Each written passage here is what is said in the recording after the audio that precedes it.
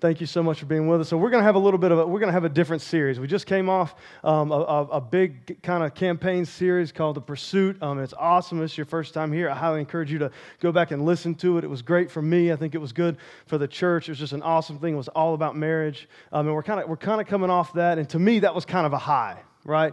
I studied that thing for like 6 months. I was ready to rock and roll with that. And when you kind of come off that, you kind of feel like you kind of go into a little bit of a lull. But here's my heart and my mind behind the next 15 days. The next 15 days. 15 days from today is the Sunday service that is the most highly attended service in the entire world, and that is Easter Sunday. All right? It's Easter Sunday. And if you've been following Christ for long, or if you've been a believer for long, then you understand the power and the potential behind Easter Sunday. The power behind what it means, the power behind the resurrection, the power behind the cross, the salvation that comes through that and for that. But if you don't know Christ, and if you don't go to church, and if you haven't followed Jesus, and you don't know anything about that day, then it's just another day. But here's the thing that I want us to do. I want us to turn our hearts to that day over the next 15 days. And it's going to be a little bit different, especially today, because I know that you guys got to go eat lunch, and we had a baby dedication. Everybody's thinking, is Jordan going to get up there and preach for an hour? Because we did. The babies was good. That was great and all, but this isn't going to be a super long message, but this is just going to be a short, concise message. And I want to start. My goal of today is to start turning your heart to the power and the potential of what could be 15 days from now. And I want to not so much preach a message today as I want to make a statement to you. I want to make a statement that I love my church. I love my church. And I don't just love this building, and I don't just love the walls and the expansion project and the nice new shiny floors and the youth room and the kids room and the park and all of this building, because at the end of the day, this is just a building. These are just chairs. This is just a ceiling. This is just a floor. These are just walls. This is just a building. Without the people that are inside of it, we don't have a church. One of the most powerful scriptures in the entire Bible, in my opinion, is when Jesus turns around and he looks at his disciples. He turns around and he looks at his disciples and he says, "Guys, who do you say that I am?" Or he says, who do the people out there, who do the people outside that aren't following me, who do they say I am? And some said, listen, some people, they think that you're kind of magical. They've seen you raise the dead and they've seen you do your things. They think there's something weird about you. So maybe you're one of the older prophets that's come back from the dead. Maybe you're Elijah. And church people just kind of let that roll off the tongue like that's not weird.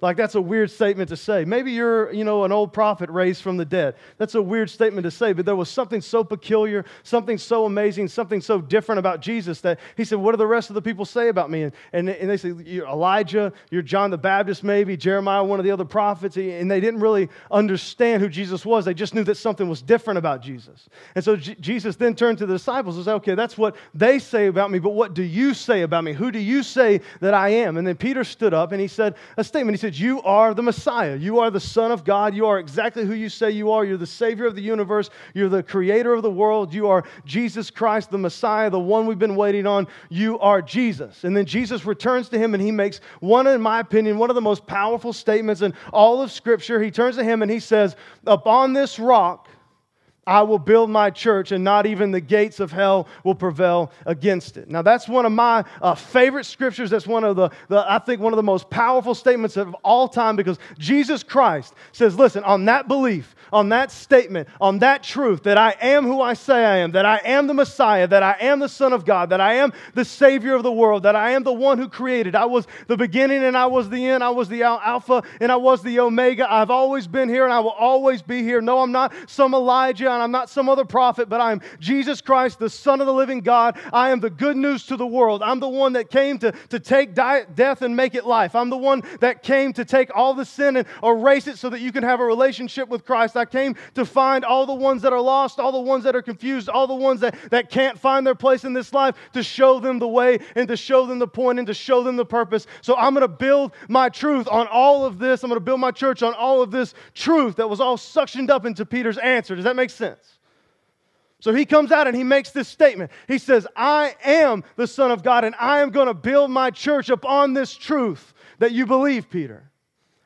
And a lot of people don't understand. A lot of people don't believe. And I think that if you've been coming to church here long, you know this because I preach it all the time. And I want everybody in here to have a firm, genuine understanding of what the church is. Because when I make the statement, I love my church, a lot of people in here, you thought, well, he loves Harvest Cove. Well, I do love Harvest Cove, but that's not the church I'm talking about. It's not the building I'm talking about. It's not the chairs that I'm talking about. I'm talking about Christ's church. And when he says, I will build my church, that word church there in the Greek, it means ecclesia. And all that means is it is a gathering of people together around an idea or around a movement or around a thing. And that was the movement. That was the truth. What Peter said, you are the Son of God. So he says, I'm going to build a church. I'm going to build my gathering. I'm going to build a movement. And see, there's a lot of people, and this is just the thing that I kind of get fed up with. I told you this wasn't going to be a preaching as much as it was just going to me just kind of making a statement and sharing my heart to you. So this is what kind of bothers me about especially modern day Christian Americans, right? Because they get up on Sundays and they have their coffee, and if you grew up Baptist, you probably listened to Charles Stanley before you got here, right? I just show of hands if you grew up Baptist and you listened to Charles Stanley before you got here. That's all right. That's what I thought. All right, I don't know what it is. He's a great communicator. All right, there's a lot. And you go through the week. If you're a little bit older, Sunday morning you sleep a little. I mean, if you're a little bit younger, Sunday morning you sleep a little later. But during the week you'll probably throw on some Matt Chandler, or some Stephen Furtick, or somebody like that. Just show of hands, you got a modern, new, young preacher that you just kind of like you listen to kind of during the week. Just kind of about that. I do. There's no shame in that. There's no shame in that. One of the best communicators on the planet is right down the road. I wish you would stay here, listen to him online, but he's just right down the road. We don't take advantage of it that much. So, but we have these people, and we kind of have this idea that that church is just kind of something, just kind of a routine thing. We just get up, all you wiser, not older, wiser. You get up in the morning, you iron your clothes, you listen to Charles Stanley, you do your thing, you get your coffee, get your breakfast, you get in the car, you come to church, you watch baby dedication, you sing some songs of worship, you listen to a message. Hopefully, Jordan shows up and he preaches something that makes me excited about life. And if he doesn't, we'll go to lunch and we'll talk about how today just wasn't his day. You know what I mean? And if it's football season, you'll leave early as soon as we start praying to go and make sure you catch some football. Make sure you get there in time. Get the Joey's in time so you get a spot. So it's just one of those things. And then if it's not football season, it is what it is. And you could stay here all day and you just kind of wait till the summer so you can kind of go to the lake. And church was good. Church was just good. It was good. The band was good. Maybe Jordan was good. The church was good. And here's the thing. That ain't church. That ain't church. Because there's a lot of churches that got the same things. There's a lot of churches up and down this road. I want you to understand the difference. Here is my greatest problem with the church, is they don't understand their role in the world. They don't understand their role in the world. They just don't understand it.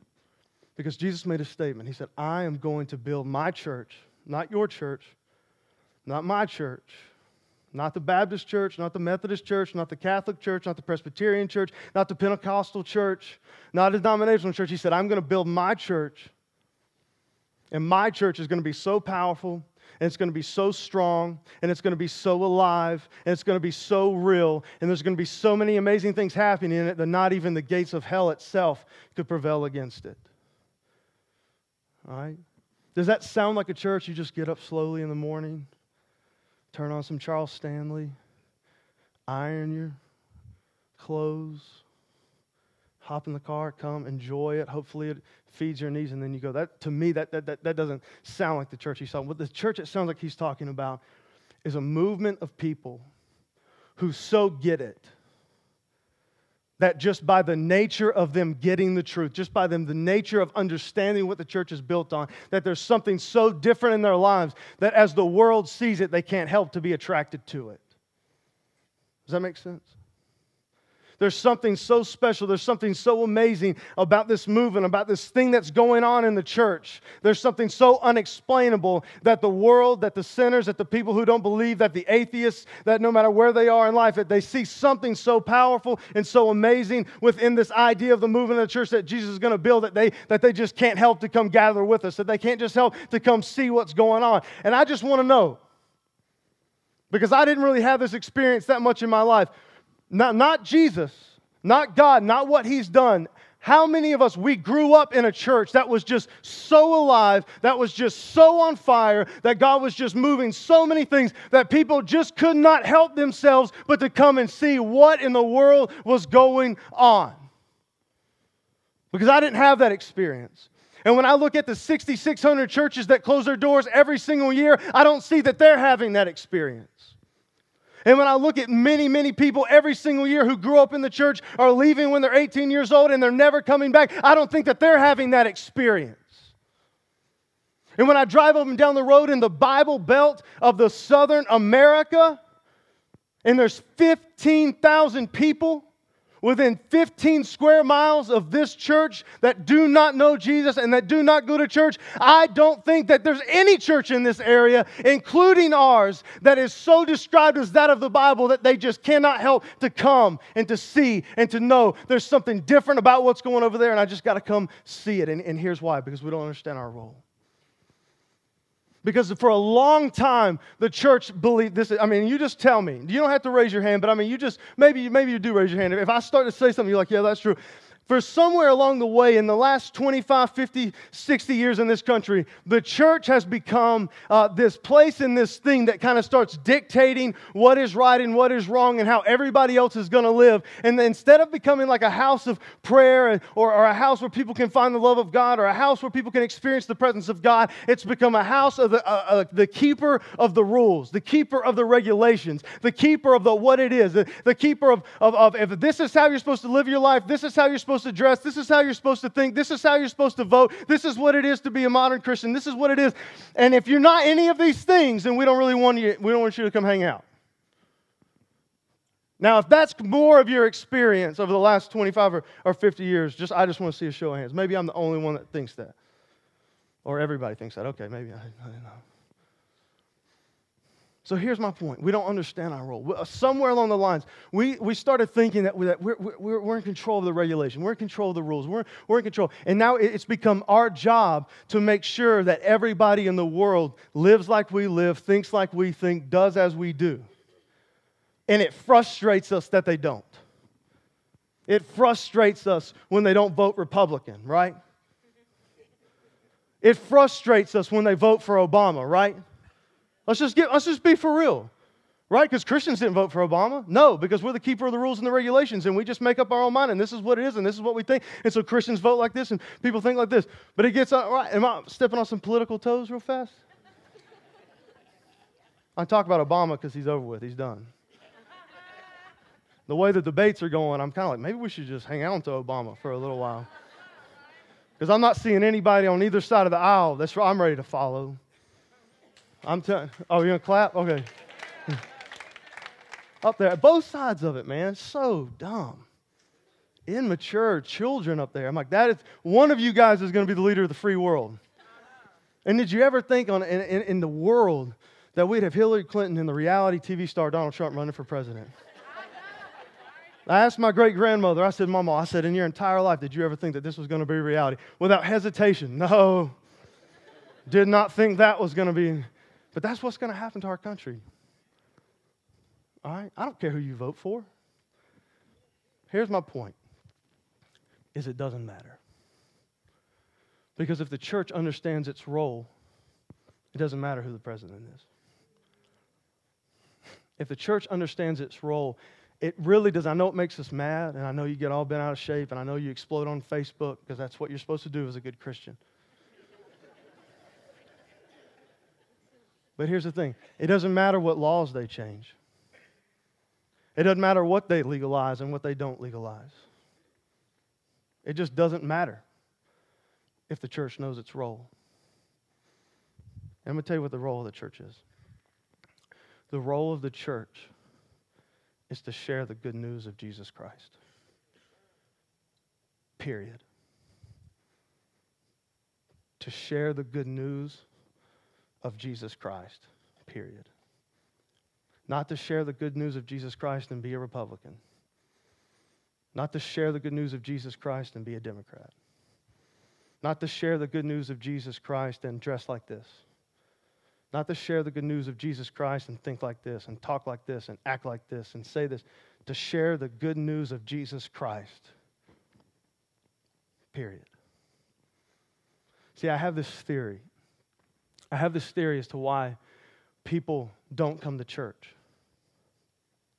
Because they don't want to. Because they don't like it. Because they look into the modern church and they don't see good news. They don't see good news. They see religion, and they see rules, and they see regulations, but somewhere along the way, we forgot the good news. What about the gospel? I'm about to make somebody feel dumb. Do you know what the gospel stands for? I had a guy say that. I said, we're about the good news. No, we're not about the good news. We're about the gospel. Dude, didn't you go to seminary? What's the gospel mean? It's the gospel. The gospel means what? The good news. So Jesus said, the gospel, the good news of Jesus Christ. The gospel of Jesus Christ. Now, thank you for letting me rant and rave just for a minute. Because here's my desire for this church. Here's why I love this church, my church, our church, Harvest Cove. Because I do believe, foundationally, we believe this in our hearts and our minds. I believe foundationally that our vision and mission, if you didn't know it, is to create atmospheres where all people can find life in Christ. And I think that we get that. I think that we know in our hearts and our minds that that is the point. We create atmospheres where all people can find life in Christ, filled with the good news of Jesus. And so I want to challenge you. I want us to look at something. We're going to look at a little scripture. All right, it's in the first chapter of one of the Gospels, one of the good news books. And we're just going to look at it, and we're just going to kind of teach through it. And I want to point out some things that I think will allow us to begin to operate more like that church that hell can't stop, and less like the church that closes the doors. All right, can we do that with me? Before we do that, I'm going to pray really fast. God, I pray, Lord, right now that you will let your Spirit rest in this house, God. I pray, Father, as we go through this short scripture, Father God, that you will just open up the truth that is in it, Father. I pray, Lord, that you will just put your hands on every single person in this room, open up our hearts and our minds to you completely, Father. And I pray, Lord, that you will just let us understand what our role is in this culture, in this society, and in this town, God. I pray, Lord, that you will use us as you change the world. In your holy and your precious name. Amen. So I'm going to kind of set the scenario real fast. So John the Baptist, all right, John the Baptist shows up. He's one of the first ones. He's making the way. He's paving the way for Jesus Christ to come in. And he's going down to the rivers, and he's baptizing people. That's why his name is John the Baptist, because he's baptizing people. And he's telling people there's a Messiah that's coming, there's a Savior that's coming. He's clearing the way for Jesus. And all of a sudden, one day, Jesus shows up. And he says, listen, there's Jesus. And he tells everybody, this is the man. This is the man we were waiting on. This is the guy. This is him. This is the Savior. This is the Creator. And so that's kind of the scenario. Is Jesus kind of showing up, and then this is kind of the conversation that takes place. And I want you to just, if you have your Bibles, I want you to turn here really fast. It's in John. I want you to turn to chapter 1. I want you to turn here, and I just want us to read through this. And if you've read the Bible at all, you've probably read this 100 times. There's some things I just want to point out that I think that are absolutely amazing. So here we go. This is John chapter 1, verse 35. The next day, this is the day after John says, guys, the Messiah's coming. The next day, John was there again with two of his disciples. When he saw Jesus passing by, he said, look, the Lamb of God. When the two disciples heard him say this, they followed Jesus. So I want you to highlight heard right there. I want you to just think about this for a second. So these two guys, they're kind of following around John. They're doing their thing. Then John says, look, the Lamb of God. Look, the Savior of the world. Look, the sacrifice of God. He just points out all the incumbents of who Jesus Christ was, the sacrifice, the forgiveness of sins, the good news of Christ, all in this one statement. He says, look, there's the Lamb of God. Look, that's the good news. Look, that's the thing. And then these two guys, and we don't know who these two guys are yet, but I'll tell you one of them's Andrew, all right? And that's one of them. So he says, Andrew, they're walking, they hear him say something that's so amazing. They hear something that is so amazing about this guy, Jesus Christ, that they turn from what they're doing and they what? They begin to follow Jesus. All right, in Romans, this is something that Paul writes. He says that the power of the gospel is within the hearing of his word, meaning that every salvation that happens, it takes place because somebody somewhere spoke the gospel out loud. They heard it.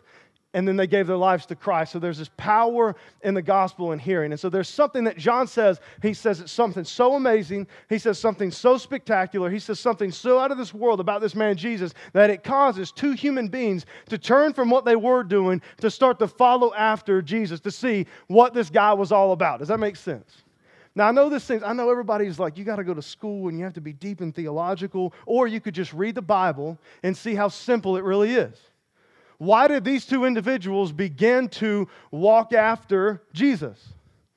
Because they heard somebody say something that was so amazing about them that they could not help themselves but to turn and to follow. So I have a question for you. When is the last time that you said something so amazing, so out of this world, so spectacular about the good news of Jesus Christ that it caused somebody to stop what they were doing and turn their heart towards Jesus just to see if that thing is true? Think about it. Now, I'd love to see a show of hands. When's the last time that you got on Facebook or you got on Twitter or you had a conversation and you talked about something that was out of this world amazing about anything else? When was the last time you used your words and you used the power of conversation and you used social media to promote anything else? I've seen you guys promoting politics all week long. I love it. That's why I called you guys out on it earlier. Right? We will use every ounce of ourselves to promote the world, to promote the culture, to promote a belief, to promote some movement in downtown Lincolnton, to promote a politician. We'll use time, effort, and resources to promote every other thing in this world. But it amazes me how many Christians and followers of Christ don't use any of their effort or any of their resources or any of their energy to promote the one that they believe is the one that saved them from the pits of hell and opened up a relationship with the God who created the world. Now think about that just for a second. Think about that just for a second. You will promote a band or a politician or a movement of some nothingness, and you will not promote the Savior of the universe. Think about that. I just thought I'd throw that out there. The next day, John was there again. Go back. The next day, John was there again with the two of his disciples. When he saw Jesus passing by, he said, "Look, the Lamb of God." When the two disciples heard him say this, they followed Jesus. Turning around, Jesus saw them following and asked, "What do you want?" They said, "Teacher, where are you staying?" So I want you to understand this. They heard something amazing about Christ, enough that it turned them and said, maybe there's something about this guy. They turn their hearts and their minds and they begin to follow Jesus. And Jesus sees as they turn to them, Jesus turns back to them and engages them when they turn to Him. Does that make sense? So John says something amazing about Jesus, so amazing that it makes them turn towards Jesus. Jesus turns towards them and says, "What do you guys want?" And they said, "Can we just come hang out with you for a while?" And Jesus says, "Come on." I just think Jesus is cool like that. "Come," he replied, "and you will see." So they went and saw where he was staying, and they spent the day with him. It was about 4 p.m. Go to the next. Andrew, told you it was Andrew, Simon Peter's brother, was one of the two who heard what John had said and who had followed Jesus. And the first thing Andrew did was to find his brother Simon and tell him, "We have found the Christ." And he brought him to Jesus. Jesus looked at him and said, "You are Simon, son of John, and you will be called Peter." So I want to walk you through this really fast. So Andrew hears something crazy awesome about this guy named Jesus. So awesome, in fact, that he's going to turn, him and his buddy are going to turn and kind of follow after Jesus. Jesus in which engages Andrew. And then he hangs out with Jesus in just the afternoon. And he finds during the afternoon, he realizes the power of Jesus Christ, the presence of God. He realizes He is who He said He is. He is the Messiah. He is the Savior. He is the Creator of the world. And the first thing he does is goes and gets his brother and tells him all about Jesus. And didn't just tell him, but then brought him to the feet of Jesus Christ. Now I want to tell you something. You guys may not think this is too exciting. You may not see the power in this, and you may not think this isn't deep, this isn't theological, but I'm telling you right now, this is one of the greatest, this is the greatest strategy in the existence of the world for the church. When you experience the presence of God and it changes your heart and your life, you go and you tell somebody about what God has done in your life, and then you bring them to the feet of Jesus. Jesus does the rest of the work. But somewhere along the line, we forgot that this was our role. It is our role to go and tell the world about Jesus and then to bring the world to the feet of Jesus. And Jesus does the saving. But somewhere along the lines, as simple as it sounds and as boring as it may be to think about,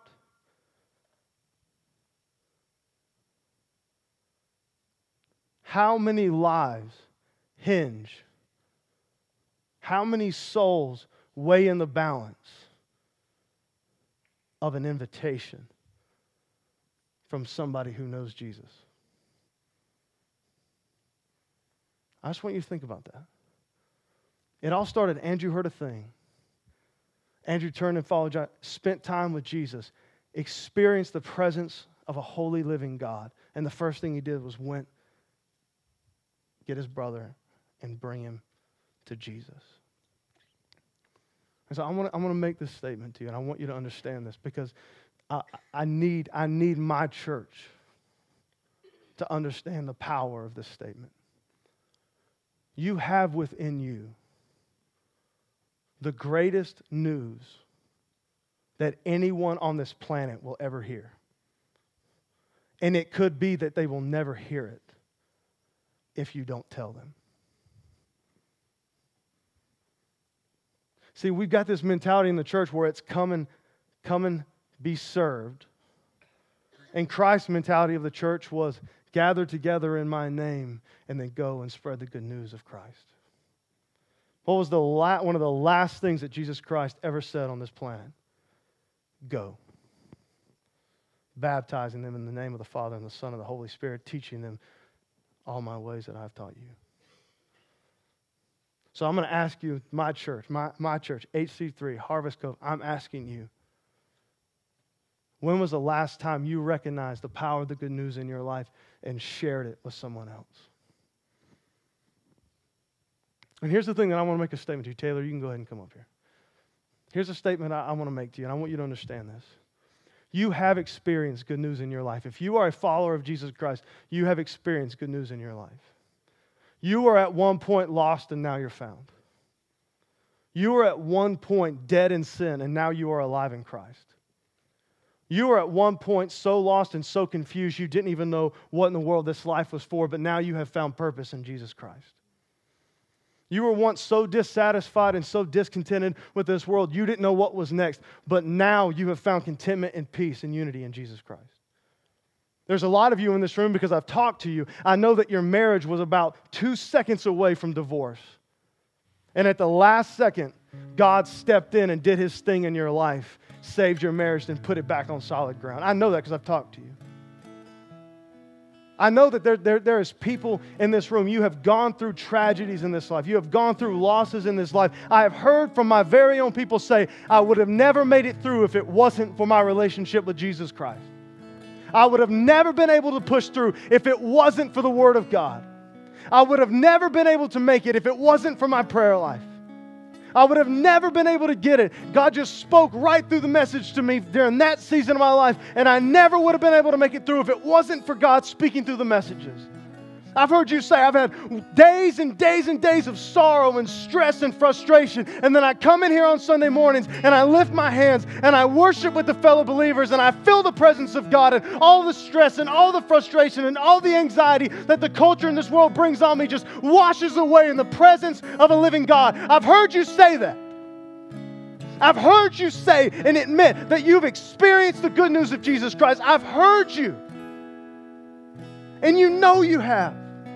You're excited to come and worship. You're excited to come and hear the messages. You're excited for all of the good news of Jesus Christ. And here's the statement that I want to make to you. That good news gives you the ability to respond to other people who are in need of the same good news. Because you have experienced the good news of Christ, you have the ability to respond to those who need the good news of Christ. Do you know what the ability to respond is? Responsibility. Because God has moved in your marriage, you have a responsibility to share the good news in the lives and the marriages of other people. Because God has saved you and taken you from death to life, you have a responsibility to go out to those who are dead in the world and share the life of Christ with them. You have a responsibility. That is your role in this life. It is not simply to receive the good news of Christ, but to receive the good news of Christ and share the good news of Christ, because this world is in desperate need of it. You have the ability to respond, so therefore you have the responsibility. That is the role of the church. Not just to come and see, but to come and take in and then pour out into this world. Why would you know the power of worship? Why would you know the power of prayer? Why would you know the power and the sweetness and the peace of the presence of God? Why would you know the wisdom and the power of the Word of God? Why would you know it and take it and never share it with the people around you? Why?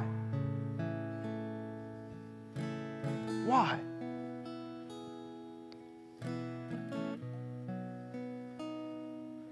I heard a story just the other day. I was reading a book, and this gripped my soul.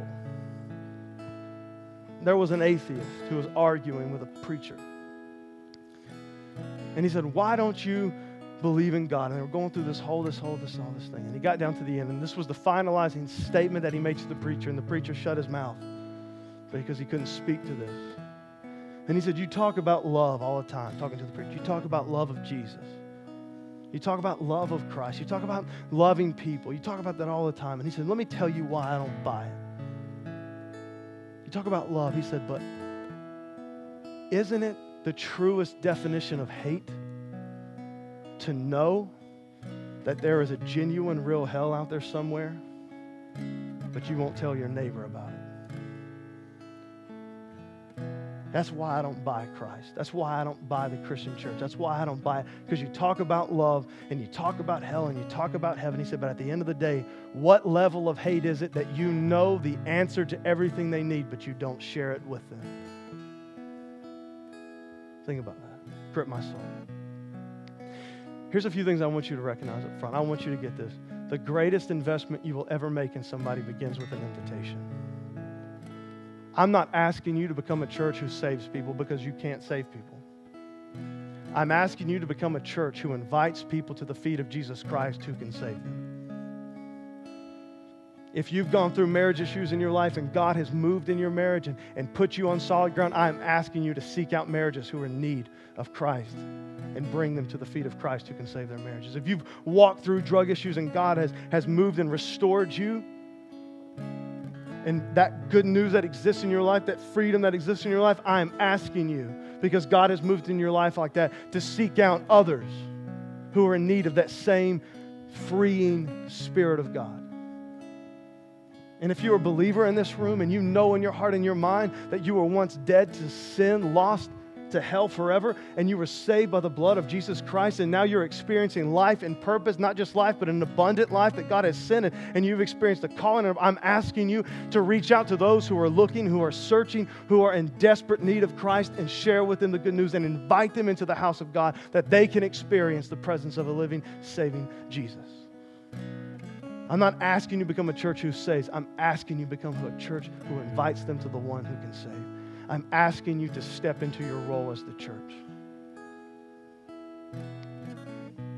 Because there's two things that you don't know. I think this is so awesome. You don't know when. You don't know when that next invitation or that next conversation, you don't know when that person or when God is going to move in that person's life because of your investment. A couple weeks ago in Discover Harvest. Discover Harvest is this thing we do a couple times a month where I just sit down and meet with new people and they get to know me and I get to know them. It's really awesome. If you've never done it, you should do it. But we're sitting in Discover Harvest and this lady begins to talk to me. And it was just one of those gripping moments for me. It was just a revealing moment in my life. And she starts to talk about, she said, 2 years ago, she said, there was this man that came to my door. And he knocked on my door and he handed me a Harvest Cove card. And she said, and it was just one of those things, and he was a nice man, and it was good, and I put the card down. I didn't think much about it. She said, 2 years later, I was going through a very bad season of my life, and my marriage seemed to be kind of just falling apart, and I didn't have anywhere to go, and all of a sudden, I remembered the man, and I remembered the card, and I remembered the church.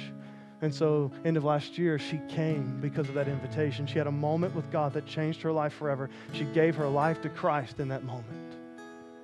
She's been back every week. She annoys people every week talking about how good the church is and how awesome God is. By her own accord, she said that. And for me, it was just something that was special, and I just thought I'd share this with the church family. That man was Ron Dybel. Ron is no longer with us. But because of an investment that Ron made in his life years before his death, one more woman, because of an investment that he made, came to know Jesus Christ.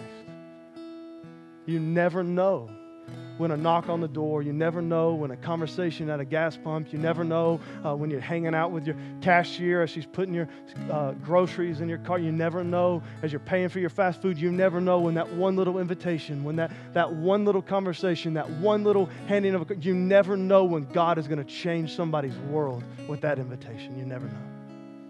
You never know when. You never know when. We should be a church that just consistently and constantly is inviting people into the presence of God. You don't have to do it weird. You just say, hey, listen, church is awesome. You should come hang out with me on Sunday, 10:30. Don't be like, God's going to change your life forever. Just say, God's really moved in my life. God's really spoke to me through the messages. God's just really revealed himself during the worship. And I just think it would be awesome for your life if you just come and hung out with us. You never know. And here's the thing, and this is the thing I think that is just, I want everybody to pay attention to. So Andrew hears this thing that John says, starts to follow Jesus, goes after Jesus, spends some time with Jesus, and immediately goes and gets Simon, his brother. And when Jesus talks to Simon and Simon shows up, he says, you are Simon, son of Jonah, but you will be called Peter. And if you know anything about the Bible, you know that Peter was the first preacher. You know that Peter was the one who preached the message where 3,000 people were saved instantly. You know that Peter was the one that was basically one of the greatest foundations of the church. He was one of the greatest movers of Christ. So here's my thing is, you never know when that person that you're communicating with, that person that you're inviting is going to be the next Peter. Because Andrew didn't know. Andrew thought it was Simon. Andrew didn't know that his brother was going to go on to be one of the greatest parts of this movement that changed the face of the world forever. He just didn't know. And you don't know. Do you think that Sunday school teacher who talked to Billy Graham knew Billy Graham was going to grow up and preach to millions and millions of people? He didn't know. So you never know the part that you could play in the movement of Jesus Christ. You never know. But I'm going to make you a promise. If you understand your role is to recognize the good news of Jesus Christ in your life and then to share it with the world, I promise you, we will see a movement that the whole world talks about. At any point in time in history, when a group of people begin to recognize that their role is to share the good news with Jesus Christ and to invite people to the feet of Jesus, at any point in time in history, when a group of people have truly understood that and truly moved in that direction, God has brought down heaven on earth every single time. So I'm inviting you guys to invite other people to church. Not because we want to fill the seats. Look around. The seats are filled. You know how much money we've ever spent on marketing? $0. Why? Why are you here? Because somebody invited you. For the 47 people that gave their life to Christ last year, they weren't Googling us. Somebody invited them. That's powerful. So I had this thought. I said, what happened if we took 15 days? Just 15 days. And we decided for 15 days we were going to step in as the role of the church. Just for 15 days. 15 days from today is Easter Sunday. What if we decided just for 15 days to be the role for the church? This is something the Lord laid on my heart, and I'm going to invite you to be a part of it. I'm going to challenge you to be a part of it. It's something I'm calling 15 and 1, 15 and 1. 15 and 1, 15 and 1. Here it is. I'm challenging you to step into your role as the church and invite 15 people to church. That's one a day for 15 days to our Easter service 15 days from now. I'm inviting you to invite 15 people and bring one. Bring one person. Because Andrew didn't just tell them about Jesus. He brought him in. That means you invite 15 and you physically bring somebody. I don't care how you do it. That's up to your creativity. I suggest no law breaking, but if you don't get caught, is it illegal? I don't know.